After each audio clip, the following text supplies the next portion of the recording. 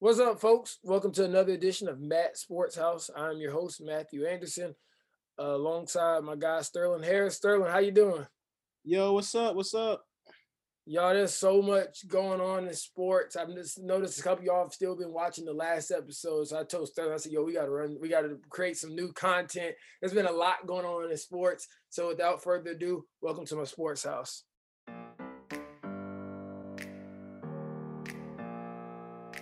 Open up the champagne, pop. It's my house, come on, turn it up. Hear a knock on the door and the night begins. Cause we done this before, so you come on in. Make yourself at my home, tell me where you been. Pour yourself something cold, baby, cheers to this. Sometimes you gotta stay in, and you know where I live. Yeah, you know what we is. Sometimes you gotta stay in. Welcome to my house, baby. All right, Sterling. So let's go ahead and give the people what they want. Give them some information, opinions, et cetera, et cetera. Y'all know Sterling's the perfect person for this. I was thinking about doing an episode, but I just feel like it's better whenever two people come together do anything. So we just rolling with that. So we're gonna start off with the transfer portal. It's been crazy to see how college football, I think it's basketball too, but so we're gonna talk about football specifically on this episode, how that transfer portal has kind of changed the game a little bit. Guys are now able to get immediate eligibility after like instead of having to sit out of you, they can go play almost instantly because it's like an immediate eligibility. And so you got a lot of guys that are transferring for reasons like they feel like they're not playing enough. Maybe they're upset with the coach for other reasons, but they just go ahead and get up out of there. And kind of other schools are already recruiting them too as soon as they hit that portal. So my question to you, Sterling, is: do you think that the transfer portal, the opening of it, and granting immediate eligibility was a good thing or a bad thing? I mean, I think it's a great thing for the players. And, if you're a good coach, it shouldn't be a bad thing for you because if you're a good coach, then players aren't going to want to leave. So, I mean, and if you're a great coach, then players will come. So, I mean, I think it's great, player movement. I always thought it was kind of dumb that, like, you could be at a school and academically transfer as you please, but when it came to sports and you had to have some type of restriction on whatever you did, like, imagine if you was transferring schools and they said, yeah, so you can't take math because you didn't, stay at the school or whatever, something dumb like that, or you got to wait a year to take math and all that crazy stuff. Um, and I just think with college football, it's the same thing. Like players can freely go where they choose. Coaching relationships and player relationships are so key. So it's kind of just like it's just better for the sport where players can try to go and excel. Like if like a Justin Fields, for example, he was at Georgia behind Jake Fromm. Things didn't work out.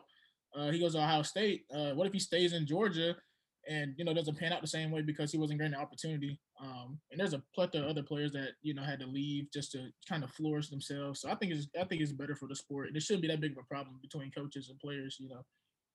Whether they leave or go. So I heard Joel Klatt say one thing. He said though a lot of times guys are entering the portal like maybe throughout the season in an emotional standpoint. Maybe they're upset with the coach, and then nobody picks them up because right now there's a lot of guys from Division 1, Division 2, etc. that have went in the portal, and it's like there are not enough scholarships. So it's like he yeah, just hopes that nobody like you don't kind of get caught in between there and then have to sit out because now you lost your scholarship and basically you're really like a free agent and hoping to get a call and might just have to pick back up on it, like kind of in the gotta next be year. smart about it at least. At What'd you least say? have. It's like you gotta at least be smart about it. You can't just you can't just be like, oh, I'm gonna transfer it and I have a plan. But I think just in the grand scheme of like players being able to be immediately eligible to to do what they need to do, I think that's just a good thing for the sport. So Hey, and so I just kind of wanted to give two examples. So you got Eric Gilbert, 6'5" tight end, coming out of LSU, 248 pounds, former 5-star. Did some research on him. He's the highest rated tight end recruit in 247 sports history. 247 is a recruiting site, in case you all don't know. So him and Darion Kendrick. And so Darion Kendrick's coming from Clemson, all ACC corner. Dabo's it felt like it was time for him to kind of move on to go to a different place. They have both signed to go to Georgia. Georgia already had a 6'7" tight end that's 260 pounds named Darnell Washington. So it's just the rich getting richer here. And like I said, both of those guys are heading to Georgia. And I think it's going to be really crazy because Darion obviously is coming from Clemson, go to Georgia and Clemson play each other in the kickoff game at Bank of America Stadium. I will be in the building. That game is going to be crazy. That game's because if you're already going to have the fans haven't been able to be in like full capacity at a stadium, and both of these teams, Georgia feels like, and I think a lot of people are thinking this is Georgia's year. They got their running back Zamir White, who's returned, who had 11 touchdowns last year, aside with James Cook, Dalvin Cook's younger brother. George Pickens, who's probably going to be one of the top receivers taken in the draft. I think most of y'all remember George Pickens for throwing the Georgia Tech guy to the wall 2 years back on Rivalry Saturday.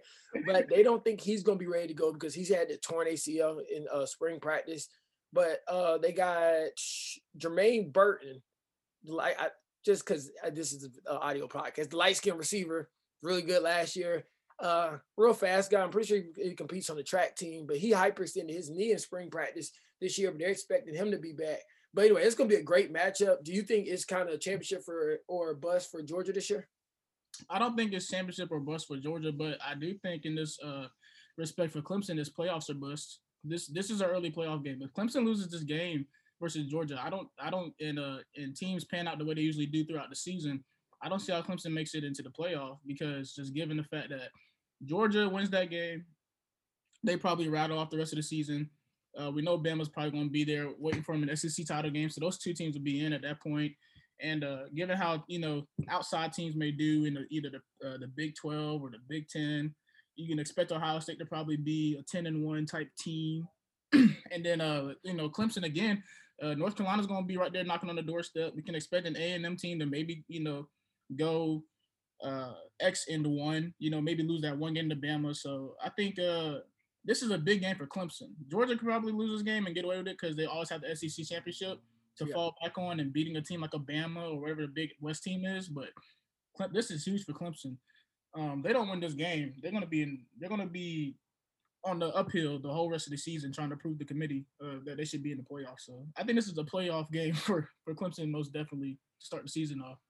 I expect, because really, if you kind of look at Clemson this year, obviously they do have Justin Ross, who will be returning. But besides him, you don't really know their receiving core. They got DJ Uiagalelei, but you just know for a fact that Dabo Swinney's going to have the Tigers ready to go. If you too early prediction, you got Clemson winning this one. And by the way, Georgia's quarterback, JT Daniels, supposed to be one of the top quarterbacks coming out this year. To your way too early prediction, are you thinking Clemson gets this one or Georgia gets this one? September 4th, as Labor Day weekend, 7:30. I'm taking the Bulldogs in this one. I think Georgia, with that two-headed monster, Zamir White and James Cook, JT Daniels looked really good coming off that nasty injury he had at USC I think a couple of years ago. Yeah. He looked really good down the stretch last year. Georgia knows who their quarterback is. I think he'll develop good chemistry with the rest of those guys, even if with the other guys that are injured. I think the people coming in, he'll develop good relationships with, and they'll just go off that running game, and they can play action them off of that. At that point, people gonna be open if you got to load the box against those two guys running downhill at you all game long, and then he'll have a big target in Gilbert. Deion Kendrick can help that defense out, knowing everything that Clemson does offensively coming over there. So I think Georgia wins this game by 2 scores. Ooh. Okay, I'm giving 1 score for Georgia. I'll probably be rooting for Clemson, but we'll see what happens there. Now, the following weekend, got to talk about another big matchup between the Big Ten and the Pac-12. You're going to have Ohio State versus Oregon at Ohio State. A lot of Big Ten fans are very excited about this. That'll be on September 11th. I'm very disappointed that it's going to be like a noon game. I don't know what Fox we having going on. They need to get that together. Like, nobody want to see. Kickoff thing got to stop, man. Yeah, I like Joel Klatt. I like the booth and the guys that are in the booth. But, like, that's way too early. But Ohio State will be breaking in a quarterback, C.J. Stroud, coming out of the California area. We'll talk about him more. Oregon and Southern Cal, and I know it was COVID last year, so the scheduling was kind of weird, but they both had like kind of sneakingly good seasons last year. The University of Southern Cal. So do you think Ohio State, with losing Justin Fields, you think they'll still be at a real high point this year? You think they might take a step down? It's hard to say. They got a lot of returning guys. Chris Olave coming back. Yes, sir. I can't remember the other receiver's name, but he might be better than Olave. I can't think of it right now, but out of Texas. They got 2 experienced receivers coming back. I don't know how the offensive line or defensive line is going to look, but I know the defensive line last year was pretty young. Again, they had lost Young and everything like that. And they're at home. It's always hard to play there. But Mario Cristobal at Oregon, he's been building something over the last couple of years. You looked at him last year and thought that might have been their year had, COVID not been such an issue with their scheduling and how they practice and all that thing. And so I think Oregon could be sneaky good this year. I don't know if they beat Ohio State there, but I think Oregon, this is another one of those type of playoff type games for them. It's the first game of the season, but if Oregon can win that game early versus Ohio State, Ohio State had the season that we expect them to have, and Oregon has the luxury to slip up later on because they won that game there and can still make the playoff. So I mean, it's a bunch of big games, but I think I'm gonna take Ohio State. They're at home. At the end of the day, they might get a little home cooking. Oregon, understanding that it's a huge game in terms of playoff hopes, they might get the dub, but it's a big game from Oregon though. It's a big game for Oregon. Yeah, you love the big non-conference matchups. It's like that's what college football fans love. By the way, the other receiver you're talking about, Ohio State, is Garrett Wilson. Yeah. And the fastest receiver at Ohio State named Jameson Williams, he actually transferred to Alabama, and he's the one who caught, I think it was the second deep touchdown against Clemson in the college football playoff game. So that's the Alabama's. Oh my gosh, I almost forgot to mention Henry To'oTo'o, or whatever, whatever that boy name is, from Tennessee. He's the best linebacker at Tennessee. Decided he's transferring to Alabama too. And I think part of his reasoning was he wants to play in some championship games. And so he's definitely going to the right place at the right time. I am so glad that we start to mention that because that's a major deal. So Jameson Williams heading out there to did you see the highlights of, I don't know this guy's name, y'all. This is just kind of off the rip. But did you see the highlights of that guy that was a walk-on in Alabama that was cutting up everybody in practice? I did not see that. I did not see that tape. But oh man, he's playing that big walk on that bed. Everybody been can play. Yeah. I'm pretty sure. Oh so, man, that's what makes them great. You have walk-ons out there cutting your scholarship guys. It makes them better. Makes everybody hungry. It makes you see how they're so successful each year in and out with the type of quality guys they have in practice. So. It's like the freshman because I was listening to Devontae Smith when he was on Club Shay Shay with Shannon, and he was just talking about whenever he comes in there as a freshman, but he was like that. And it's like if the freshman is walking in like Devontae Smith, is the starters have no choice but to get better because scout team is not a break. And at Alabama, you really have no time to waste because next year guys coming in just as good as you that might want it just as bad as you. So. Very interesting stuff like that. We're kind of hinted at this. This was like a kind of shameless plug into what we're about to talk about next. So talk about the three different quarterbacks. 247 put a post that I reposted back on Matt Sports House. They put a post out that I thought was very interesting. So Alabama's starting quarterback, Bryce Young, CJ Stroud from Ohio State, and then Clemson, DJ Uiagalelei. I said that name so much last year, I kind of got off the bat of my head. So shouts out to me. But all of those guys played high school football within 60 miles of each other. So I think a lot of people were thinking like, the West Coast just ain't putting out talent like it used to. That's a perfect example. The West Coast is in fact putting out 3 quarterbacks in major Division I schools that are starters. And it just so happens guys are leaving the West Coast in 2000 and all the way up to like 2008. Those guys would have went to the University of Southern Cal. Maybe Oregon would have got one, but instead all these guys are packing up their stuff and heading to the East Coast. What are your thoughts about that? I don't know what it is. It might it might just be just a sign of the times, like with how Oregon dipped a couple years ago, Southern Cal dipped a couple years ago. Just kind of being very inconsistent. A big one was Stanford for some time when they had luck and what David Shaw was doing up there, but they just haven't really gotten back to that level that they was at. And I guess just seeing and on top of that. I think just the time zone thing in terms of when people will see them play. Like again, these West Coast teams aren't being seen on TV on the East Coast until basically 12 in the morning. Their games are starting and people are going to sleep. If you're a big name guy, go to Clemson, you're almost guaranteed a spot in the playoff. Hey y'all, in case we can't edit that out, Sterling's over there by campus, and so the train's kind of going kind of crazy right now.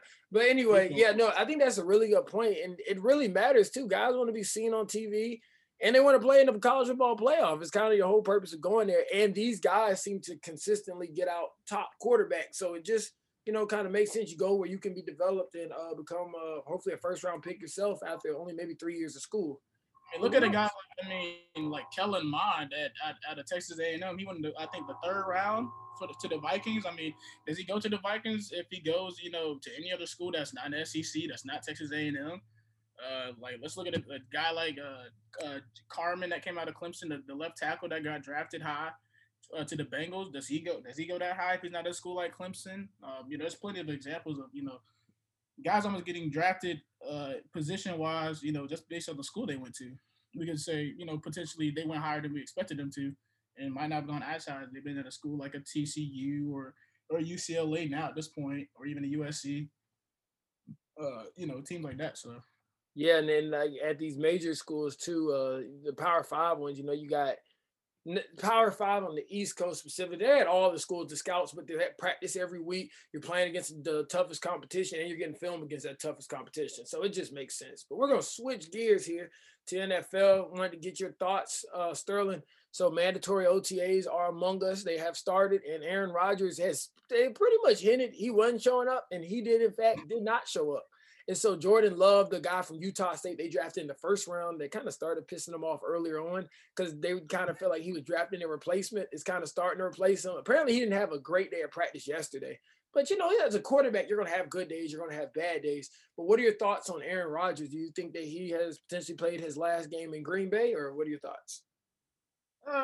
Probably not. I feel like I don't know that there's any team that Green Bay would actually trade him to just because there's no value that you can get back for trading Aaron Rodgers. He's just that great. At the same time, he just wants to get paid. I think his contract is kind of set up to where now he doesn't have any guaranteed money. I think he's want to get a new contract. He wants to get paid. He's not gonna, if it comes down to it in August, I think Aaron Rodgers, as much as people think he hates football really and doesn't really care about the game, I think Aaron Rodgers will show up and play football. And just kind of like, how Aaron Rodgers kind of has that look when he's like when he's like, playing, he's throwing the football and stuff. He kind of look at the sideline, kind of like, yeah, I know I'm this good. Yeah, I'm that guy for sure. You're lucky to have me as your quarterback. He'll probably do that a lot in the fall during the football season. But I think they'll figure it out. He'll get his money that he wants. Hopefully like on a new type of deal. OTAs never really mattered for him. Nowadays because he's Aaron Rodgers. You don't need him there. You need him there, but he'll be fine. I think he'll play for Green Bay eventually once they get the contract stuff figured out. So.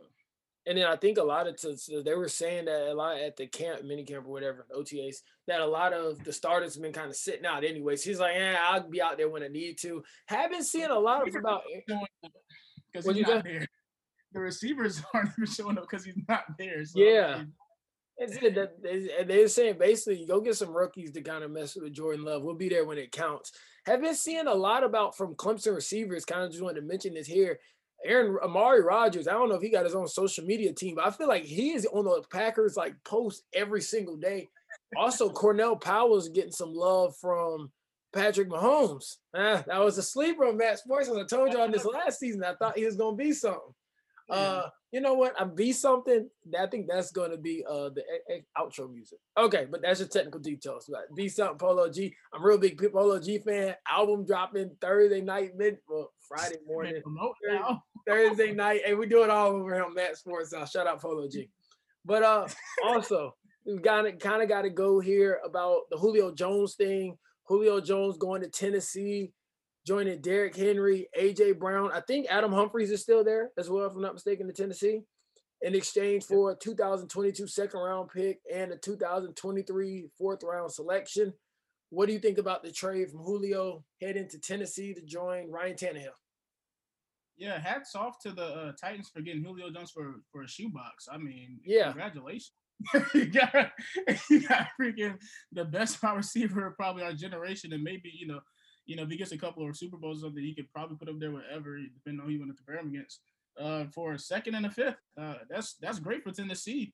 I guess they kind of understood at this point with the way their defense was kind of going last year. It was kind of going a little backwards last year towards the end of the season, that you're not going to have the defense to anchor you down. Go get a guy so you can score more points than other teams. So hats off to Tennessee for that.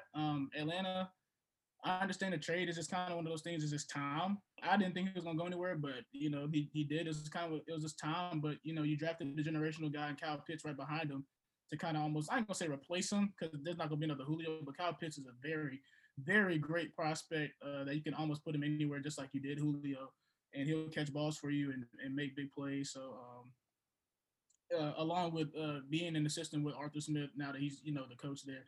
So I just think I think it was a good trade, I guess, for both teams. Atlanta can sign their rookies and start their kind of, I'm not gonna say rebuild, but kind of retooling of their team, because I think they could still score about 30 something points a game with what they have in Atlanta. And Tennessee's still trying to improve their roster to try to hopefully make another push for an AFC title game again, and maybe end up in the Super Bowl next year. So it makes sense for both. It's a good Me trade. being a former Houston fan, when I saw the Tennessee thing, I was like, "Oh my God, we couldn't barely beat them without them, and now we probably ain't gonna have D Watt no more." And let's be very clear, I'm moving on wherever D Watt moves on to. Like, this is no like love for Houston. And Houston made me so mad last year. I bought NFL. What is the little pass or whatever, Game Pass? Game Pass. Because I wanted to watch every Houston game. But week 10, I was trying to go someplace on Sundays. I wasn't even trying to watch the game, so that's not happening again. I'm a bootlegger like everybody else does. We're going to keep moving there. We're going to go to the New England Patriots. I don't know if you saw the news a couple of days ago. Cam Newton didn't finish practice after needing his throwing hand examined by the team medical staff. I think everybody kind of held their breath there. Do you think the Patriots, you saw they loaded up their roster, did a lot of free agency? You think they're poised to make a run? And do you think Cam finishes the season this year? Or do you think they go ahead and get the guy from Bama? Well, they already had the guy from Bama. But do you think by the end of the year, he is the starting quarterback? I think the Patriots could, easily end up in the Super Bowl this year. And I think Super Bowl. Cam Newton. Oh yeah, Super Bowl. Patriots going to be talking Super Bowl this year with a lot of, they're going to scare a lot of people. And I think Cam will end up being a starter for the whole year. Look, they went out and got a bunch of big tight ends. Yeah, they drafted Mac Jones, but that's more one of those like, all right, let's see where he can get to. I think by the end of the year, but I don't see Mac Jones playing a game unless Cam gets hurt playing a game for the Patriots this year. I just feel like they kind of built this thing around Cam's abilities with getting those two big tight ends, going to get him a big receiver, Bourne, getting him another guy in Aguilar, just some more weapons. And man, it's gonna be a show, I think, offensively by New England, and then defensively they get about half the team back. Opted out from COVID. Big one being Dante Hightower. He's gonna show why he was so huge for that defense. And again, New England last year with a depleted roster, a hurt offensive line, Cam Newton was making Jacoby Myers money. Basically Edelman didn't play most of the year. He retired. All those things going on, and the Patriots ended up 7-9 and finished in about 4 or 5 one possession games last year that could have easily went the other way. And on top of that, they had the game against Kansas City where we could say if Cam played the Kansas City game before with not catching COVID, New England could have won that game because defensively New England had Patrick Mahomes in the jail cell. it was bad. So I think New England, they're talking Super Bowl this year and could easily end up there. So It's gonna be really exciting. New England. I know New England fans were not used to what kind of took place last year, so I'm sure they're ready to be back on top in the playoffs and excited for the playoffs. We're gonna move here. I mentioned Deshaun Watson's name. News has kind of come out. He was one of the teammates one of the guys from the Broncos is one of Deshaun's friends was on somebody's podcast. Everybody got a podcast, including me, clearly. Was on his podcast and Deshaun was saying that he really wants to go to Denver. It seems like his situation is starting to clear up a little bit. And so he kind of made that statement known. I don't know if he necessarily wanted the guy to say that he is out here saying that he wants to go to Denver, but it's out there now. So do you think you can see that happening, Deshaun? And they said there's no telling it's going to happen this year because they don't know if he's going to be suspended for some time, whatever the case may be. But can you see him ending up in Denver? No, not really. I mean, Denver just made a deal for Teddy Bridgewater the other day. They have Drew Lock, who, I don't know exactly what's going to go with that situation, but they have Drew Lock. They made a deal for Teddy Bridgewater, so he'll have 2 years left. And to trade for a quarterback, that's kind of in this much of hot water, along with the fact that they have to take on his contract and everything, and then you almost have to see who you're going to sacrifice, out of the great receivers they drafted to try to propel their offense to begin with, in terms of who they're going to have to end up paying in the next couple of years. This contract, that's going to be a lot to do if you're Denver. And at that point, you could just go into the year, see how you do with either Lock or Teddy, see if they're the guy, realize that neither of them is this guy, and then draft Malik Willis and call it a day. And then you have a Super Bowl team waiting on you. But that's just me personally. and because the defense is gonna be stout. So I think that's just what Denver should do. I think that's what they probably end up doing. Because they made the deal for Teddy if you think Drew's the guy. That just made no sense. So I think they'll realize, neither of these guys are going to be our franchise guy. We can maybe lose more games than we thought we was going to lose, and or make a trade draft night like the 49ers, or not draft night, but like maybe the Bears, and go get you Malik Willis, and have a great years to follow. So Malik Willis is a major prospect coming out this year coming out of Liberty this year. They play Ole Miss. I got a couple games I've already kind of put on my bucket list that hopefully I'll be able to catch some tickets for on the low or something. That's another one because Malik Willis is like it's a real big name right now. He's a really good quarterback. He made Liberty really good this past season. He works out with Quincy Avery, the whole quarterback tree. All right, I'm gonna go. I wasn't gonna go here, but I'm going to go here and I'm gonna come back, spin back around. Another guy that worked out with Quincy Avery, he forgo his season because he was at Wake Forest, got hurt, decided to transfer to Georgia, but decided to sit out for the COVID year and just prepare for the draft. Is Jamie Newman. That has proved to have been the wrong decision because Jamie Newman has been cut by the Philadelphia Eagles. So now he is a free agent, and that is not good because he didn't even make it to regular camp. He got cut. What'd you say? Yeah, he didn't make it to mini camp. I mean, it's June. And he struggled in the Senior Bowl. And I was wondering because I've been watching nothing but him and Trey Lance on QB Takeover Instagram account, stuff like that, because they've been training with Quincy all season. So I'm like, okay, like, all right, when was he gonna turn it on? So that's not good for him. It's not good for the brand. But hopefully he gets a job and kind of figures that out. But also, Dev want to mention Joe Burrow. I was listening to his interview that he did, kind of talking about the way he basically got to LSU. But it's good to see he's back. He's recovered from the whatever reconstruction leg injury that he has. Whole knee was torn apart. What'd you say? His whole knee was torn apart, and then they went and got and didn't take the best tackle. And yeah, go ahead. Yeah. I knew you. I think you even mentioned that in the last episode. So y'all make sure y'all go back to stream the last episode to hear Sterling talk about that. But I'm glad they got Jamar Chase, but like you said, I don't think they really got anybody to protect Joe. And it's like, so he got that knee brace now. But it's like, y'all please don't let him have to get another one because y'all can't protect him. So do you see any improvements maybe happening on that offensive line, or are we expecting Joe to keep having to run for his life? All I can say is I sure hope that Jackson Carman works out because that's the pick that Cincinnati went with. Offensively we can say there'll be a explosive dynamo with T. Higgins on one side, Jamar Chase on the other side, and can't remember the tight end's name right now, but I'm sure he was pretty good. But you're in the division with the Baltimore Ravens, the Cleveland Browns, and the Pittsburgh Steelers. Cleveland just picked up Jadeveon Clowney along with Myles Garrett. That's scary. Baltimore, Baltimore defensively is going to be tough. They're going to send a lot of blitzes. They're going to play cover zero. Man you up. You really force you to throw in tight windows and maybe have to make plays with your legs. So that's going to be very tough. And then, lastly, Pittsburgh with, a dude that feels like he probably should have won Defensive Player of the Year the last couple of years in TJ Watt. They'll get Bud Dupree back, I believe. They'll get Devin Bush back, or did Bud Dupree leave? I can't remember. But they'll have at least TJ Watt on that defensive line. Cam Hayward, of course. And that's going to be a tough task. So I really hope that Cincinnati taking Jackson Carman is the best pick they could have possibly made, which it wasn't. But I really hope it works out for Joe Burrow's sake, because at that point, we might as well just call it a career. So, I really hope it works out for him. I think they've got to put some respect on that guy, that general manager of the Cleveland Browns. That man has done some work. If you look at that roster, I had forgotten about that. Clowney, Myles Garrett, John Johnson. What'd you say? They went and got John Johnson as well from the Lions. And if Delpit comes back and he's looking great, I mean, they're going to be good at safety. Cornerback wise, they still have Denzel. They took a really good cornerback too in the draft, and they stole old boy from Notre Dame, and they're doing wonders right now in Cleveland. So we have to just see at this point. Now I know it's getting off top, but Baker is Tom.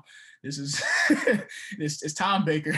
Like ain't nothing. You still got Odell. Somehow y'all got out of that whole circus and didn't have to trade Odell. So it's Tom now, Baker. This is your window, because and you got and you got Jarvis, and you have the two-headed monster at running back. Like, that's what I'm saying. Like, this team is really good, but hey, so Cooper. Coop, yeah. So, but hey, in that AFC, like that division in itself is tough. Then you got Buffalo. And do you think Buffalo's gonna be able to keep that kind of going, that sustained success, or is that just like kind of like a 1-year wonder?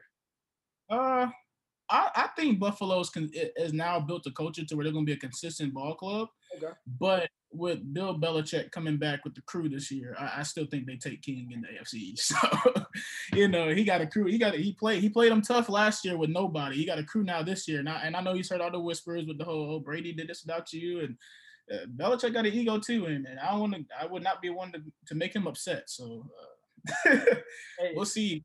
But I think Buffalo will still be at least a 10, 11 win team, and will probably be a high seed, but they might be in the wild card if they don't beat New England twice. So I can see Nick Saban and Bill Belichick probably somewhere in Alabama talking about guys, draft picks and stuff like that, and just kind of maybe Belichick's asking Saban about some of his guys at Alabama, and Saban looks over and goes, "So y'all gonna get this thing together next year?" And then hold on, I'm trying to make this whole thing. And then so Belichick looks at the waiter, says, "Give me some black coffee." And he looks at Saban, and he says, "You wait and see what we got in store this year." And I can see the whole thing. No, and then the waitress says something like, "Can I get to it? Like, you want creamers?" "Absolutely not." Like, I just feel like those type of guys are guys that don't drink cream in their coffee. Hey, sound like the mob or some Goodfellas type stuff. We're gonna keep it moving here. What are your thoughts on the Logan Paul Floyd fight? Did you think it was like kind of a money skit? Did you think would you enjoy watching the fight? To talk. Man, it was definitely a money grab. I enjoyed watching the Chad Johnson fight. That was funny. Chad, I really enjoyed watching the Chad Johnson fight. I like what Chad did. He was better than I thought he would have been. He only got knocked down one time. To a dude that's fighting and professionally in bare knuckle. So that's no slouch that he went against. It didn't go out bad. And yeah, he had his butt in the air that he wasn't trying to do, but he still had a great fight. The Logan Floyd fight was what I kind of expected in a way. I was kind of trying to like put together this kind of fantasy where like if they actually tried to beat each other, and I'm thinking about Logan Paul, who was significantly bigger than Floyd. All it took was one clean shot to maybe knock Floyd out, just because just simple the weight difference and how big and power wise like that could have happened, which I think could have maybe been a factor, having that like Floyd and Logan at the end of that first round. Logan kind of started wailing on him, and I was like the scenario. I was like, if Logan just wails on him and maybe he gets one through and maybe knocks him out, it could be something crazy, but that didn't happen. And it was a money grab. Nice performance. At least it wasn't like Triller where they're all out of order and stuff like that. Like at least it was on time. Showtime had the show on time. Things was moving at a fast pace, a good pace. Triller was all over the place when they did the Jake Paul and Askren thing, and that was so far and long. So yeah, and Floyd did say at the end of it, he's like, he's not coming back to boxing and stuff. I heard Boosie was yelling at him about, "Floyd, don't do this." And so shout out Boosie. He was yelling like, "Floyd, don't do it," but Floyd is kind of done with it. I think at this point, maybe he does another exhibition or whatnot, but I think sometimes it's good for him just kind of to rekindle the whole fire and then kind of they go spend the money somewhere else. Last but not least, though, Sterling, tell us about UFC. What's going on in UFC this weekend? I know this is football, but UFC is definitely currently trending upwards. I think they got to deal with Body Armor as far as being the number one like sports drink for it. So gotta give y'all the updates and the facts on what's going on in UFC. So Sterling, let us know what's going on. UFC 263. We got a huge card here. We got three big. Well, actually, I would say four big fights going on.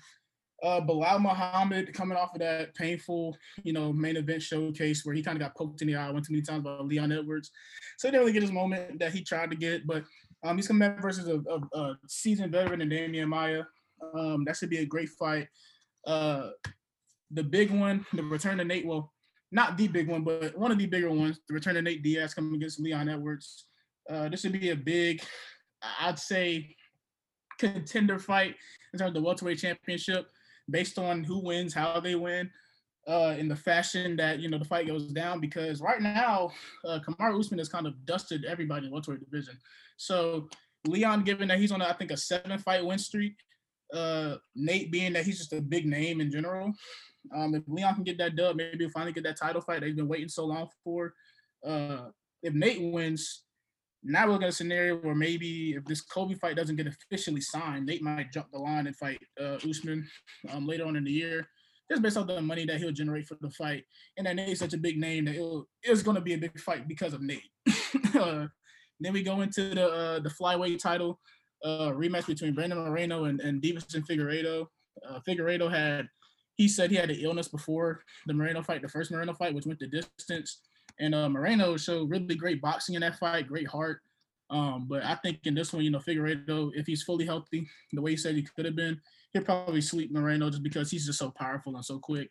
And then last but not least, certainly not least, we got Israel Adesanya versus Marvin Vettori. This being a feud that started a couple of years back when they fought for the first time in the same building, by the way, where Vettori lost by a split decision, and he in his heart feels to this day that he won that fight. Israel Adesanya coming off of a loss to John Blachowicz, the lightweight title that he tried to go for and get. Him coming off of that loss, I feel like he may be refocused, but it's going to be a great fight. I think, it's an X factor with the wrestling factor of it because Vettori has shown that he has great, excellent wrestling skills, which could be the difference in the fight with a dude like Israel, who's such a great stand-up guy, could, knock anybody out and is so technical standing up. But it's a huge card, man. It's going to be huge coming up. UFC 263 is going to be a big card. You definitely don't want to miss this event. So, is this broadcasted on ESPN Plus, or where can people watch these at? Yeah, it's like on pay-per-view. So it's like you have to kind of have ESPN Plus and then buy the card when you get ESPN Plus. Personally, I'll try to find a bar. Buffalo Wild Wings could work. Maybe Wild Wings could work if it's open, something like that. Or if you have a Fire Stick, go ahead and do as you please and figure out stream anything. If you don't have the funds to watch this event, go ahead and find a way to find it somewhere else. But legally if you can. But yeah, it's gonna be a great fight. It should be 3 great fights. Huge card, huge title implications. 2 title fights. One, you could say title eliminator for the time being between Leon and Nate. It should be great. The main card is gonna be great. So sounds like a plan. So y'all make sure y'all check that out. That is all we have for you today. We'll probably do this again. Let's see what's today's date. Today is June 9th. This dropped June 10th. We'll probably drop another one by the end of June. I just kind of I'm not doing episodes every week because that's what we got college football and the NFL season for the fall. But this is just kind of sporadic. Once enough information is built up to, we're kind of like, all right, we got to get something out. But thanks, Sterling. Wait, Matt. We can't let them go. If this is going to be a minute, we can't let them go without talking about the playoffs at least a little bit. Oh, yeah. You're right. I know NBA is not the strongest, but we got to at least go a little bit, dive into the playoffs a little bit. Right, so, okay, the Lakers are out in the first round. Nobody got me on record, but I said from the beginning that Phoenix will win that thing. I had it in 7, but then AD got hurt, so it pushed back a game. But it's okay. I had Phoenix in 7. You've seen LeBron said he's switching his number to number 6, I want to say? Yeah, that should be hilarious. I think he's number 6 in the Space Jam movie coming up. He's doing a lot of promotion right now. Clearly doesn't care that he just got knocked out of the playoffs, which I understand, given that he played late into October last year. It's probably dog tired. I'm sure he'll just rest up, go ahead and promote this Space Jam movie coming in the summer and be ready for next year. But I did see LeBron switching his number. I think in a way he's kind of telling us that this is going to be his last hurrah. In a way, he's switching his number to 6, probably gonna try to, tap into some mode, maybe there's something, psychological there where he can try to tap into that mode for one last season, and make this kind of his last kind of title run, because he is about to be 37 years old, I think, or he's already 37, one of the two, and he's getting up there in age, man. So yeah, he's getting a little bit older. But okay, so got a couple questions. Do you see the Suns taking it all the way to the top? I'm hearing a lot about the Utah Jazz as well, so just kind of go ahead and talk about both of those 2 things. It's tough to say. I really like Phoenix. I really love Chris Paul. That's like one of my favorite players. He's such a great leader.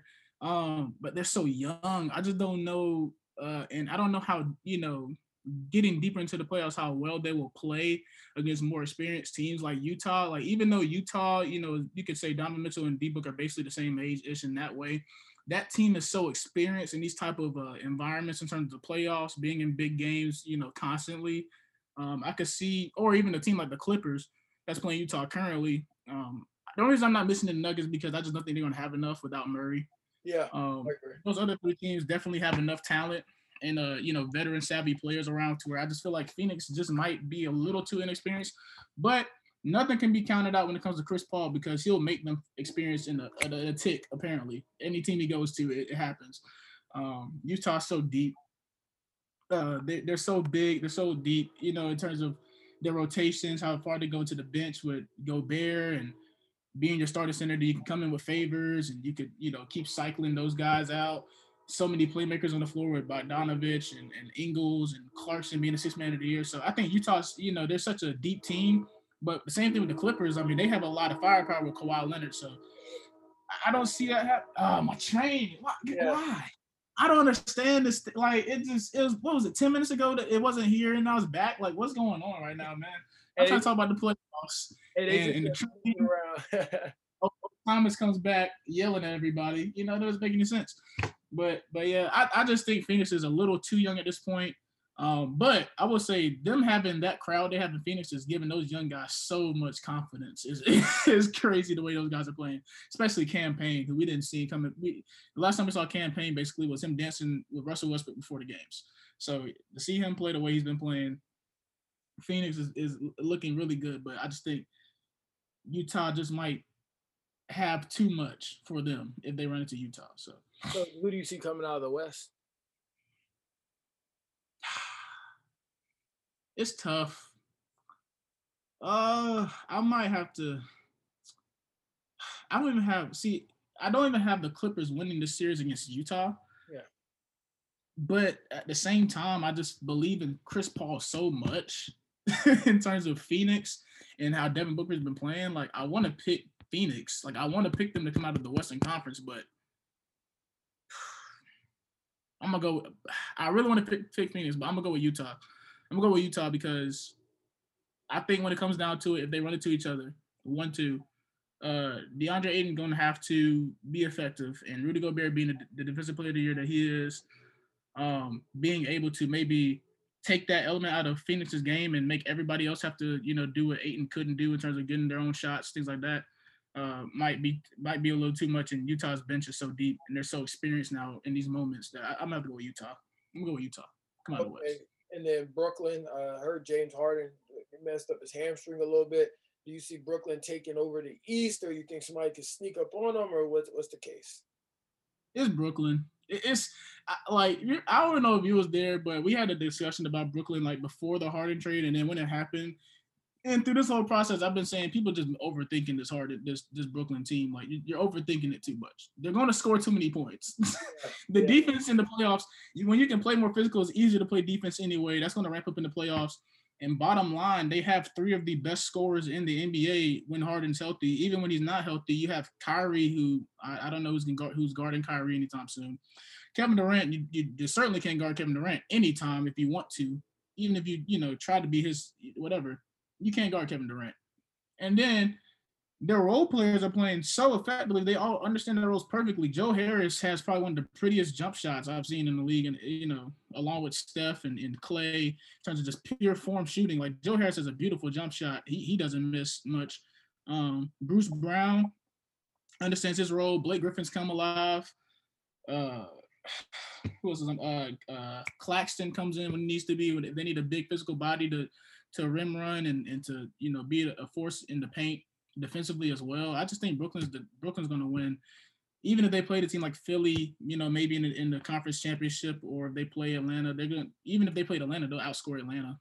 Jeez. Like, Brooklyn outscores Brooklyn just outscores all. There's not a team that can score with them, and defensively, I think they'll get enough stops when it matters to beat everybody. So I think we might have a Brooklyn and Utah NBA Finals. That's what I'm feeling. So, hey, and kind of just to mention the first round again of the playoffs, I thought it was really cool to watch Atlanta, New York kind of go back and forth.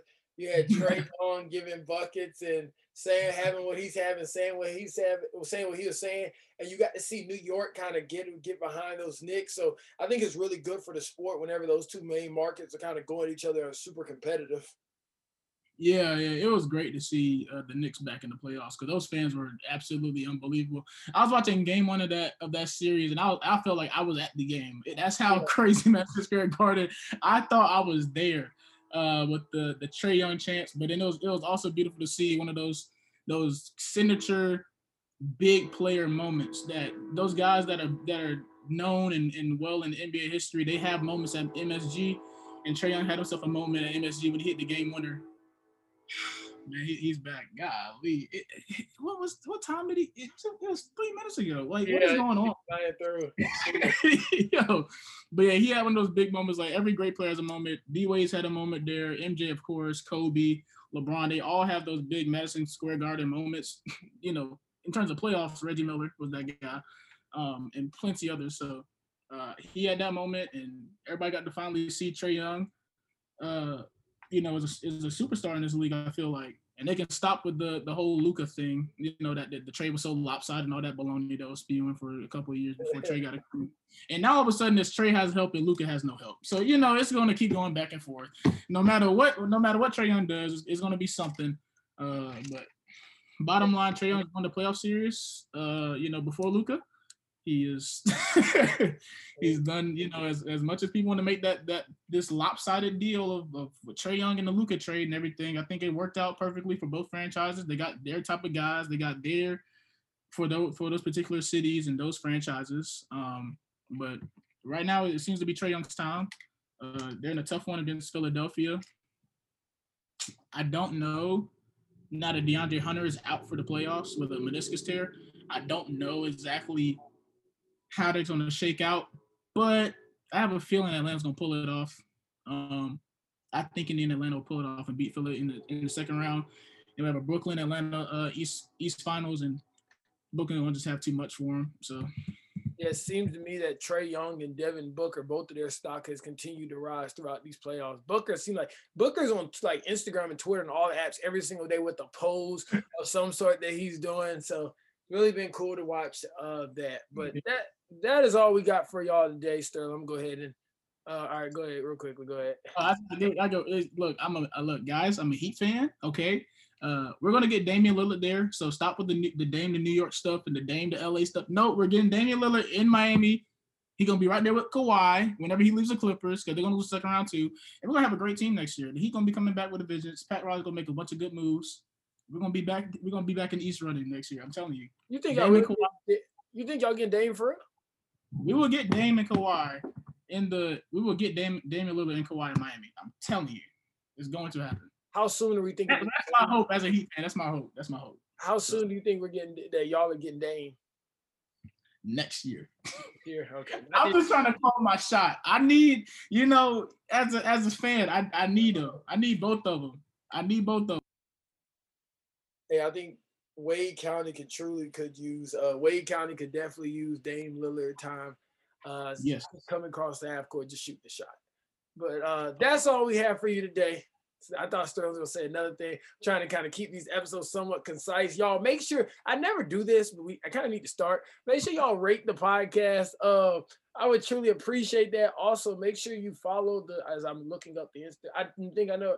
Make sure you follow the Instagram account, Matt's Sports House. So that's 2 S's, Matt's and Sports House on Instagram.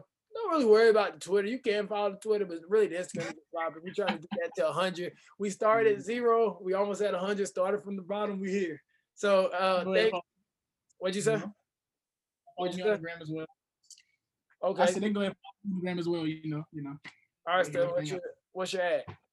Sterl_Harris. Go ahead and follow me on the gram. Might have some debates. Have some things coming up. Just have some great conversations. Hey, some great things in the work. But that's all we have for you all today. Thanks for listening. Peace.